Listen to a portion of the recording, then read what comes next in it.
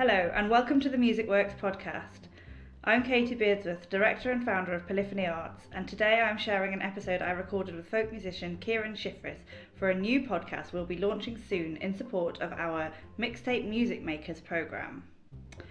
Kieran and I founded Mixtape Music Makers last year with the aim of bringing a new cross-genre way of learning and experiencing music to the northeast of England, and we thought our listeners at Music Works would enjoy hearing this conversation.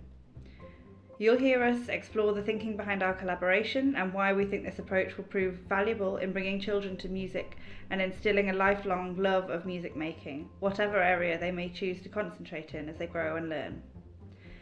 In this episode, which will be our opening episode for the Limitless Music Making podcast, we talk about musical gateway drugs, gatekeepers, being brought up in folk and opera, and how the traditional ways children are encouraged to learn music can end up being self-limiting and hold them back from stepping into their full musical selves. But first, here's a message from our sponsor. Music Works is generously supported by Allianz Musical Insurance, the UK's #1 musical instrument insurer, serving the music community since 1960. If these difficult times have shown us anything, it's that life can be unpredictable. Allianz offer cover for all types of instruments and musical equipment, protecting you against accidental damage, loss, theft and more. Plus, every Allianz music policy now includes free legal assistance and support, so you can protect yourself both as a musician and in your personal life. Now, if the worst happens, you won't be left out of pocket and you can get back to doing what you do best. To find out more about this and Allianz's special online offer of 2 months free cover, go to allianzmusic.co.uk. Allianz, proud to be the insurer of choice for over 70,000 musicians. And now let's tune in to this preview of Limitless Music Making with me, Katie Beardsworth, and Kieran Shifris.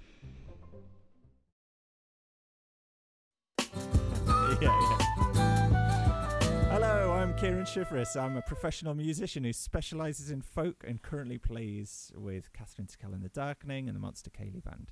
I do strummy and blowy things, sometimes to instruments. And I'm Katie Beardsworth, a music consultant and entrepreneur. I'm a singer, I work on music festivals and projects. I'm an artist manager and a coach to music and creative professionals. Well, okay, so it's clear one of us sounds like more of a professional than the other one. But to the first-time listener of what we're about to do is we're going to have a look at building a youth music program for the very first time. I don't think I've not built one from the ground up. Have you done this kind of thing before? No, certainly not. Not in the way that we're doing it now. I've been involved in a lot of youth music program organisation, but never in coming to the actual concept. So this is very exciting. Yeah, it's good fun, isn't it? It is. And with this kind of thing, I think the first thing that I always think about is, what it was like for me growing up in Birmingham, which is where I was raised, and what my experiences were as a kid. Is that the first thing that you were thinking of, Katie? Actually, it wasn't. You said this just before about talking about our experiences of youth music as children, and so yeah, I'm looking back on them now and reflecting on what it was like is certainly an interesting journey to go down. Yeah. So go on. So you're classically trained opera singer. I am, yes. So how the hell did you become how did you become a classically trained opera singer? Well, so interestingly, most of my youth music experiences wouldn't have involved a lot of that. I was a cellist at school and did a lot of playing the cello, and also when I was younger I did a lot of just kind of general music and drama and creative, summer holiday clubs and things like that. I really enjoyed singing, and I started learning to sing in secondary school. I kind of went through a bit of a journey with styles. Katie, yeah? What you were saying you learned to sing in school. Yeah. What was the actual stuff that you learned to sing? Because singing is one of those things for me. It's everyone sort of sings, and you see so many people singing on TV. I haven't got a clue. Like I one of my friends asked me a singing to get them a singing teacher, because when you're a musician, like everyone thinks you can get everything for them, which you normally can, to be That's fair. part of it, right? But I know loads of amazing singers, and I asked every single one, and none of them said they would teach singing. So what was that experience for you as a... Well, I started off by learning or being interested in learning musical theatre singing, which I think is very relatable to kind of teenage girls. And what was your bag? I don't even know, like Les Mis and nice. It wasn't well researched, but I think it's interesting. I got into a debate with someone recently about musical theatre. They were claiming that it is just like all musically useless, and I so vehemently disagree with that, because it is actually an incredible skill in so many ways other than just singing, and also its accessibility makes it so much easier for people to actually get into something, which is like stagecraft and everything else. You want to interrupt me? I can see that. No.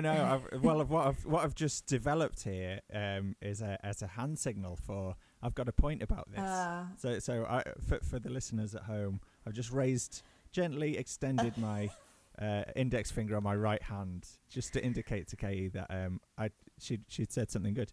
Really didn't think it was going to be one of those podcasts. Well, you said something there which I think really resonates with why we came up with our little company that we've started, which was this person was saying that musical theatre was... What was your words? Well, my words weren't. They just basically thought it shouldn't... They just hated it. They were being unnecessarily, facetious, but they just thought it wasn't really a form of art, basically. And I just, which is obviously... So the first thing I said about this, when I sort of let them know what I thought, was that you can't define an entire genre in that way anyway. It's not like there are so many different kinds of musical theatre as there are folk, jazz, opera, everything.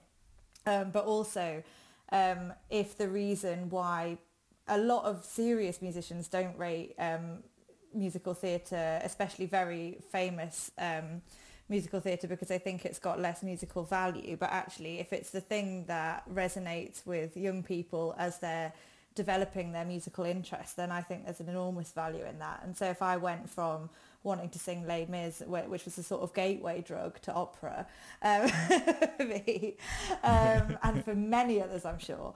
I had gateway drugs, but none of them were opera. Yeah. I think mine were just drugs. Yeah, it's... But it's interesting because, and there's so much in what we're talking about already, isn't there? That's the kind of reason why we came up with this idea, because the fact that you need a gateway or an accessible way to get into any kind of music is slightly bewildering, isn't it, really? And says a lot about the way that we are presented with music, and the way that culture makes us think about different types of music, and what the value of it is, and how easy it is to enjoy it. So yeah. Gatekeeping. Absolutely. Absolutely. The gatekeeping moment. Like this idea of ascribing value, like intrinsic value to sound is mental when you come through the other side of it, and you have a lot of experience in say performing, and being around performers, and yeah, it's interesting, isn't it? And actually thinking about this is making me think of a lot of assumptions that I had growing up about different types of music and what they meant. So my family were very musical, and there was a huge classical music background in my family, so I always had that available to me. So I was I was either going to love it or hate it, wasn't I? But I went to I did loads of folk stuff. I did Irish dancing very badly, and when I was 11, 12. And I did. Why did you say very badly? Why do you think you said that? I wouldn't.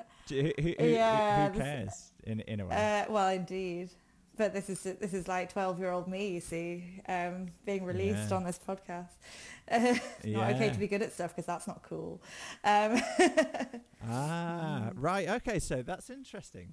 So like literally when you were that age, you had like an inbuilt value system. You liked doing the Irish dancing, but you also knew that you weren't very good at it. Yeah, I mean, I feel the same about things now that I do. I do yoga and I'm not good at that either.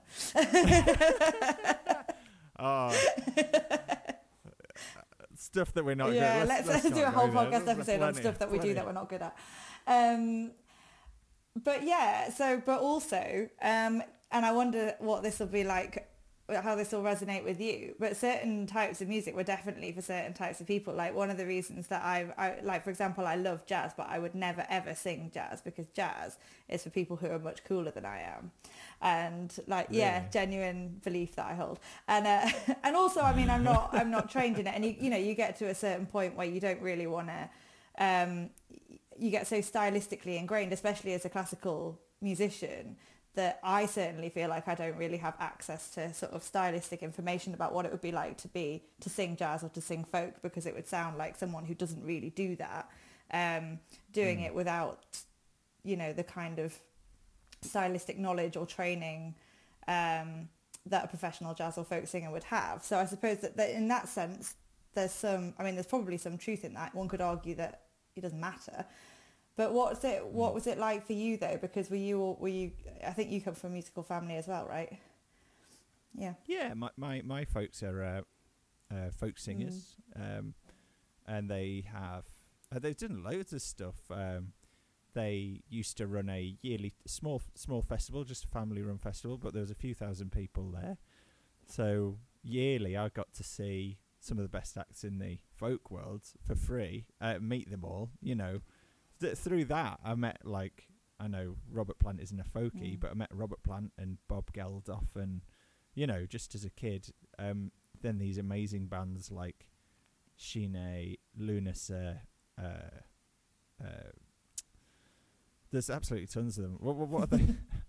what are they? What's that sort of homeless-looking hippie band that everyone loves? There's only one way of life. Whoa. What's that band? Sorry, anyway, I want to help you out here. But yeah. I had a fantastic folk upbringing in that sense. They were, but mum's a Scottish singer. Didn't play any instruments. Didn't play any tunes. She plays bodhrán. She plays guitar, and she's a great singer. And my dad's the same. He plays tunes, but he's developed his own sort of way of sort of playing folk sort of thing. Yeah. So that's my kind of. So you're super ingrained in the folk world then. I thought I was until I went to university and did a traditional and folk music degree, and then I met these kids, some of whom were fourth generation fiddlers, Shetland fiddlers. Do you know what I mean? Yeah, that's really interesting. Their granddads. So there's totally an equivalent to this in the classical world, because it's so I was really, I met, my dad used to run the Northern Symphonia. So I met lots of people who were really, really eminent with them, and famous conductors and stuff like that, who at the time were just people my dad knew. But then, and then when I went to uni as well, there was there's these different layers of people who understand different things and who know different people and all that kind of thing. I do remember actually, because I've also worked at a university, and I remember this student. Hang on, just hold on to that thought, because I was just in case nobody knows what the Northern Symphonia is. The Northern Symphonia, or now the Royal Northern Symphonia, is is a chamber orchestra that's based in Newcastle and Gateshead, and now at the Sage Gateshead, but it's been around for over 60 years. And so my dad ran that in the 80s. And a chamber orchestra sounds like a small thing to my ears. but actually when you go and see them, it's not so a small a chamber thing, orchestra it means smaller than a symphony orchestra, but it's still a lot of players. It's still, I feel like I'm going to let down my musical knowledge now by not knowing the exact definition, but it's around 30 to 40 players rather than symphony orchestra being 50, 60 plus. Right.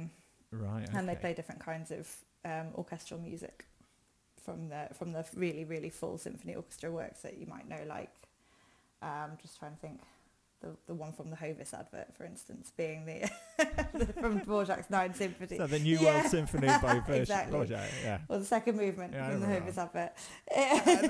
I only just found out that like that classic tune was actually about America, and it's nothing to do with it. Like the New World, that isn't about England. No, absolutely. It's But I was like, there's a lad on his bicycle with a loaf of Hovis bread, and I was like, it's like the most English thing. Well, Hovis obviously thought so, didn't they? But yeah, no, it's indeed about America. Dvorak's world of discovery there. So you were talking. So that thought I told you to hold. Oh, I was just going to say just a story about knowing people at uni and just because when I was I wasn't teaching, I was running the office for the music department at Hull University for several years, and there was a student there once who was asking me some advice about career stuff, as people did sometimes, and I was sort of saying this, that, and she just very kind of importantly informed me that that like really famous musical theatre composers and singers like come round to her dad's house for dinner like all the time, and I was like, well, good for you, you don't need any career advice then. There's a certain way about that, it's like, I mean, well done. I know, but it is, and it's a funny thing. You could do a whole podcast series probably on the phenomenon of who you know and what that means to careers, because it's just everything, isn't it? It is, and there's a funny thing about when you're growing up and you're coming out of your parents' shadow. But your parents are the people who have been influencing you. So there's this fine balancing act between what you actually want to take from that experience. And, like, for example, how it's annoying that my mum doesn't put the tea bag straight into the bin. Do you know? That's annoying. That you try to come out of that shadow. And you don't. I think it takes you about 15, 20 years to not be annoyed by that. Is this a journey that hasn't ended for you yet? Oh, the annoying thing is now that my wife has started doing it. Oh no! Do you know what I mean? Oh dear. Yeah, no. I mean, I could go on this subject, but let's not, shall we? Similarities between spouses and parents are not a good thing. Yes. Yeah. Yeah, because we're talking about coming out of the shadow of, and you do learn a lot. And so, do you have any kind of like looking back on, considering we're looking at sort of building a youth music program? Like, is there any kind of like formative experiences that maybe we can plumb the depths of to see what our own experiences are? So I think thinking about the conversation we've just had, the fact that we've ended up talking more about our parents and our musical circles than the youth music experiences, specifically like the kind of one we're organising, which is like an out of school either holiday or regular term time music club. Is the influence? It's all about influence, isn't it? And the amount of influence that people's opinions have on you as a child. And so the fact that, in my opinion, a music educational program or a youth music project needs to have the breadth of experience and perspective that can show ways other than what the child's parents have, even if what the child's parents have is great. There's always more to it than that. And there needs to be I suppose if you have everyone has a home influence, don't they, whatever it is. And then if you then have a youth music project that's run by people who have all put their own stamp on it really heavily in terms of their own influences, then what you're not giving a child is a full, well-rounded, kind of open-minded breadth of experience. Yeah. Well, and we both there's that the grass is always greener kind of aspect of it. Like being a folk musician, when I heard like people improvising, like doing jazzy improvising or being able to play like Rachmaninoff or stuff, I was like, oh my god, why have I this was about when I was 16. I think I met the first, no, was it college? Yes, about 16. I met one of my chums who's a classical pianist now, called Darren Leaper, and he just used to smash out Rachmaninoff all the time, and it was, and then there was, you know, the other guys who were really good improvisers, and I was like, well, I know a few folk tunes, but this is why don't I know how to do this, you know? Yeah, because you've just got your, you know, what basically your parents have given you, especially before the age of the internet. Yeah, I mean, it's a very different world now, isn't it? But that, like, I know, and I felt like that when I first went to uni. My grasp of understanding of certain things about music and music theory were and still are not anywhere near up to scratch with my contemporaries who were there.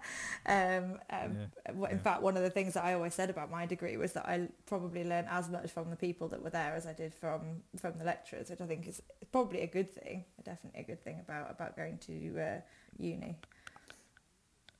I wonder how many people who have done a music degree would say exactly the same thing. Would you agree about that? I wonder.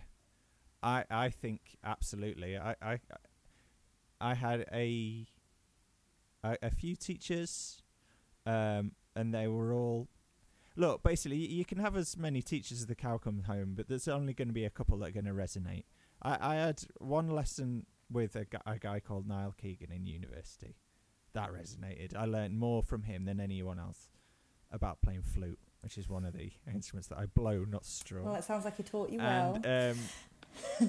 I know. That was the first lesson. I had to start blowing into things, which was very confusing. And then the other lesson that I got was that I valued amazingly was actually from Catherine Tickell, who I work with now, 10 years later or something, 15 years later. But the rest of it was being in awe of the group of musicians that were around me, like these young people who just were in love with the music. Like some people were in love with like the fill music of North America, you know, or they were like some of the folk singers. They'd get around. It was I don't know whether you'd know them, but there's a group of three singers who are sort of pretty established in the folk scene in their own right now. One, Emily Portman, another was Lucy Farrell, another one was Jim Causley. So they're all working with the top rung of, you know, folk music's a small world, but they're up there, you know. If you like your folk, you've probably heard of at least one of them. And they'd all just be singing songs about, I never listened to the words of songs, but it always sounded bloody awesome, and they were always harmonising, and that was so alien to me, but it was so inspiring. Like, almost made me want to learn, you know, to get involved in this kind of thing, and then learning all about the traditions of, like, I didn't know there were such strong, unbroken Northumbrian traditions and different Scottish traditions and Irish traditions. I just sort of, being a lad from the Midlands, and there wasn't much going on down there. There's just the people that were sort of shipped in for my pleasure at my mum's folk club and festival. But you don't sort of get a flavour of the kind of culture from that. I suppose it's a culture thing, isn't it? Like, well, you're not in it as like a peer of these people, are you? And I think that was what struck me about going to uni was, for me, it was the first time I'd ever been around a group of people who were around my age, who really were openly there to do music and loving it. Because where my overwhelming experience of doing music at school is that it's not something, or wasn't something, that that cool people did. So being in like orchestra, you know, if it meant that you couldn't play hockey, like that was my dream, but it wasn't the best thing for my social life. And it felt like it really, I mean, I'm kind of joking, but it really did feel like that was like this underground thing. And that made it really hard for me to do things like summer schools, because like none of my friends would be doing it. And then you had no idea who you were going to kind of encounter. So there was like a lot of social anxiety about what it was going to be like when you got there. And that was as somebody who was really, at the home we did music all the time. Like it was literally, one of us was always playing music. My brother played the French horn, which was quite unfortunate in that context. But but yeah, so it was the first time I'd been, and then obviously it was the first time I'd been able to really enjoy music making and break away from precisely what we did in our family, which was great, and I'm lucky to have it. But it's like you said, you kind of want to find your own identity with things. Did you have a moment that you could consider as I guess, like, correct me if I'm wrong about this nomenclature, but like this gatekeeping moment, did you know, you're talking about like experiencing whether things are cool or not, which is essentially just people saying stuff to you. I mean, the story I'm thinking about specifically for me was I learned classical flute. I never got very good at classical. I mean, I do classical. But there's classical flautists and there's classical flautists, if you see what I mean. But when I was in secondary school in the first year, I wanted to learn how to play saxophone, and I wanted to learn how to play jazz sax. That's what I wanted to do. And the music teacher said that it'll ruin my classical flute embouchure, and that I wasn't allowed to do it. And I just took that for years. That little bit of gatekeeping, where she obviously didn't like jazz. She probably preferred a bit of classical. She had this notion about it ruining your embouchure, whereas I was just a little lad who didn't particularly need the world's greatest classical embouchure, and there are plenty of flautists who play saxophone. It's really horrible when you hear things like that, isn't it? I can't stand it. Like, yeah, there's been stuff like that. Often, I mean, I don't know about this case. I hear it all the time in people who just kind of don't really want their students to study with anyone else. So they say, "Oh, don't sing that. That's not, you know, your range, or that's not your, you know, you're here all the time. You're too young for this or that and the other." And I mean, there are some occasions when that advice is right, but in general, it needs to be backed up by a kind of considered reasoning, rather than just like, I'm just going to wait for this magical moment when my teacher says I've developed enough to sing this particular piece of repertoire. I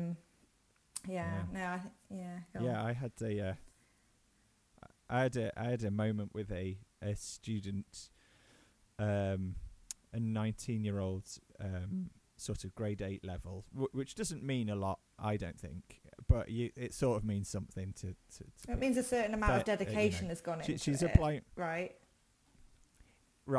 exactly. Grades, we can talk about grades another time. But let's forget about that. She was saying, "Oh, I'm not really a guitarist. I can strum a few chords and that, but I don't know how to do this." And I was like, "You're 19, aren't you?" And she was like, "Yeah." And I was like, "Well, you've got plenty of time to learn. Just do it." And she was like, "Oh, right, okay." And then like a week later, she sends me an MP3 of her playing the guitar along to one of her tracks that she's making. Without getting too much into it, sometimes I like my students to like copy an entire track, a whole instrument, like if they can do the harmonies and if they can do like the chords as well, like as much. Recording music's actually really fantastically powerful way of 100%, getting better at it, I think. And then and it sounded great. Do you know what I mean? It didn't. You know, there's obviously a little bit of work to do in various bits of it, but most of it sounded absolutely fine. And I think, you know, she got this idea, you know, that she wasn't good enough. I wonder whether someone had told her that, or maybe she herself she because did it herself. It wasn't her first thing. Yeah, no, you hear a lot of that as well, don't you? The biggest one that I always hear is people saying they can't sing, like, at all, which I find just to be untrue in almost every case. Like, I do believe that everyone can sing, and there's lots and lots of messaging around that puts people off, which is not what we want, is it?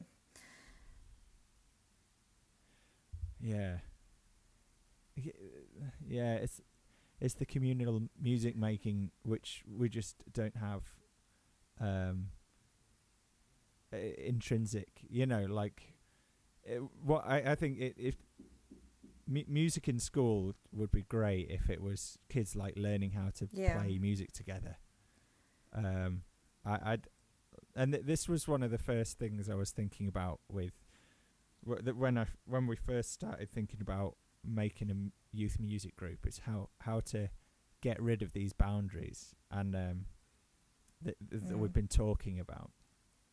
And one of them is to a certain extent musical notation, music theory has to be put to one side. I'd have thought, like, I'm not sure why as part of a GCSE taught to a lot of people or part of a year 9 program that anyone, why do they need to know what a bass clef is? Do you know what I mean? Yeah, I mean, it depends what they're doing, doesn't it? I mean, I suppose on the other hand, you could say that if someone does want to be a classical musician in particular, they need to learn that stuff at some point, and the older you get, the harder it gets. But certainly I think seeing it as being a barrier to learning, like you can't play music until you know what all the dots on the page mean, is certainly an unrealistic way of doing it. I mean, and learning by ear and playing by ear and improvising are all really important skills, many of which are really not prevalent in musicians who have been taught to read. I know a lot of choral musicians who've come through, have done most of their music learning through church choirs from a very early age. They can read music like better than anybody, but that's their tool. It's a great tool, but there are a whole load of other things that, you know, it's not the only tool. Absolutely. I kind of have mixed feelings about that, but then I suddenly thought maybe I shouldn't go into them. Well, it's interesting. Like, I always come back to what Victor Wooten said, who's this great sort of bass player, jazz bassist, and I don't know what he'd call himself. He does a lot of different stuff, but he says you got to learn to speak before you got to learn to read. I'm sure that isn't the exact verbatim quote, because I'm quite a forgetful guy, but but that's the spirit of it. And I was thinking, you know, teaching kids should be, you know, what's the first thing you learn? Music. It's basically songs, isn't it? You learn Wheels on the Bus. And they say, don't they, that you do sing before you talk as well, in most cases. And the same with you know, dancing and painting and all those things are just inherent. I was thinking the other day about when I take my son out for dinner or for lunch, and we just like stick a drawing pad in front of him without even thinking about it, you know, and it's like, there you go, it's like creative time. And it's like, that's so nice. Like, what would I do if someone stuck a drawing pad down in front of me? I'd be like, oh, I don't know how to do this properly, like because like I think this is the thing, right? So if you've learned all the stuff that you do, if you're the kind of child who does things like goes to baby groups, you might learn some sign language, you might learn some songs, and you just do them together and no one cares what it sounds like, and everyone's grinning at each other potentially, or like it's a way of dealing with being like really knackered, and you know, what have you. And then like fast forward, I guess 5 years or something, and you're like, right, now you need to look at these lines and dots, and you're not going to be doing this properly until you've, you know, learned how to do this particular thing with you know, or it's just, it's really relatable to a lot of education. It's just taking the fun out of it. And I was thinking just then as well about how we learn and about how important songs are for learning, and rhythms are for learning, because I've seen my sons, I'm sure yours are the same, they've got a Days of the Week song at nursery, and at the minute if I'm like, right, we're doing this on Saturday, and he'll go, there's Monday and there's Tuesday, there's Wednesday, Thursday, Friday, and then he's worked out where Saturday is. And I was like, you wouldn't know that, or certainly he wouldn't have known that when he was 3 or whatever, and if he hadn't had that song. And the same with the months of the year, and they do things like clapping rhythms and stuff like that, and you just think, so where does that stop and the time start where you can't mix things like science for, you know, so there's no like, I mean, I don't know if this is true, but you know, you don't tend to get like songs about the stuff that you learn in school to help you remember it. You do on the telly. Yeah. Well, it's just a really interesting point, because I was listening to a podcast with Blind Boy, who's epically famous podcaster from Ireland, but he's a musician, and he was talking to a neuroscientist, and she was saying that the best way to learn stuff is to have as many different what do you call it? Many different like sensory experiences as possible. So it's like when you're learning maths, you know, you should, if you can change the colours, change the scenery, smells, you know, the more sensory things that are going on when you're trying to learn something, the more like it'll be implanted in your head, which is kind of nuts, really, because, you know, you think, oh, maybe would you not just get distracted and or yeah, I mean, I don't know, or would you pick the one that relates best to you and it would somehow sit? I don't know.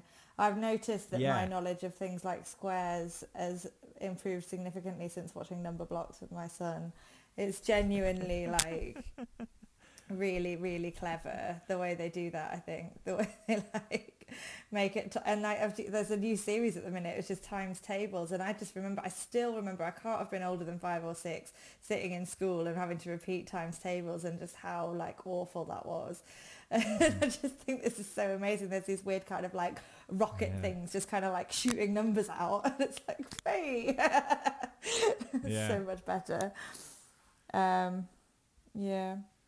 Isn't it? Yeah, because we have a kind of preconception of TV being sort of bad in the back. Well, that really depends on the circumstances. I maybe did before the first lockdown. How my view of it has relaxed quite significantly now. Well, you think of your Number Blocks. That is an amazing little cartoon. There, it's really visceral. It's got the world's catchiest theme tune. I don't know who wrote that, but it's some I think it's some jazzer. And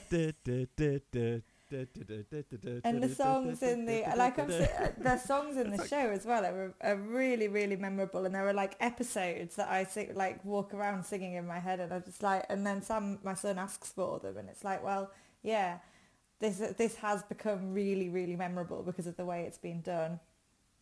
And, you know, I think there's something to be said there. Now, I don't know. Anyway, so what we were talking about was, where were we up to? For extolling the BBC. Well, we're on the,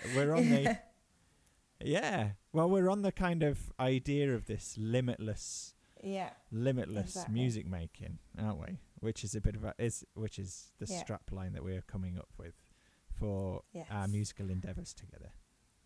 And how to approach limitless music making in a youth music context. So breaking down the need for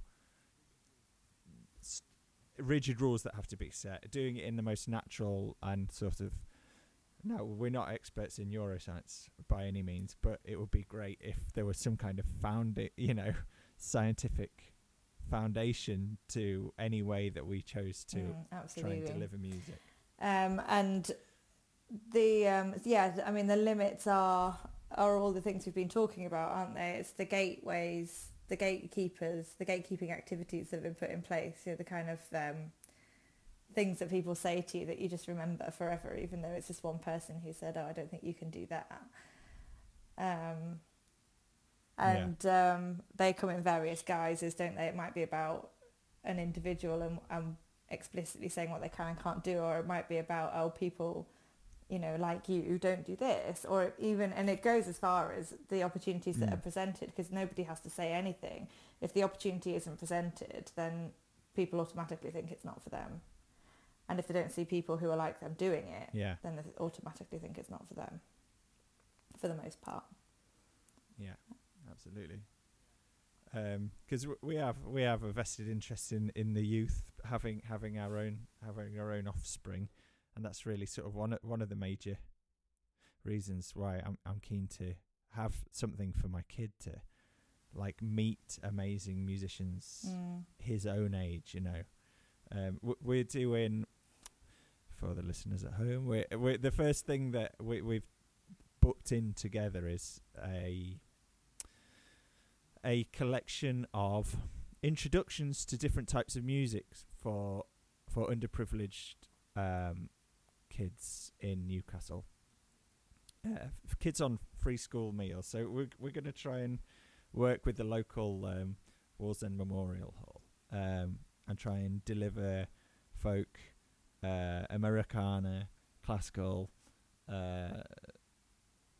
all this kind of stuff. Brass music from around Europe, Africa and America, just to try and introduce these kids to something different, and then have a kind of springboard for our youth music program. And I think maybe we should, on that note, maybe we should talk about how to actually start building a youth program next episode. Sounds maybe. Good. What do you think? I think, the kind of having dot capacity. This time discussing our pasts, which has been really interesting. I think I've not really thought about it like this before. Yeah. Well, I think everything. I think you're made up of your experiences, and our experiences mean we want to create something, and the thing we want to create is kind of to make ourselves feel better, or in a way, what's the best way we can teach kids how to really, be passionate about music, spark an interest, be creative. Music's just vibrations of air. Like, how would you get people? Well, when you put it like that, improvise. Yeah. Well, your mind gets blown open about like all the different things. Like you get raised on. I loved heavy metal when I was a teenager. I didn't listen to anything else. But when these days I'll listen to anything. And my friend Dave was talking to my other friend Matt the other day about free improvising with a pond, and that I was just like, oh my god, there's still like levels that haven't it's not reached the mainstream come yet, anywhere near. Oh. Oh my god, I didn't even hear that. Oh, I come promise on. you, if I tried to plan a pun, it would never. Come on.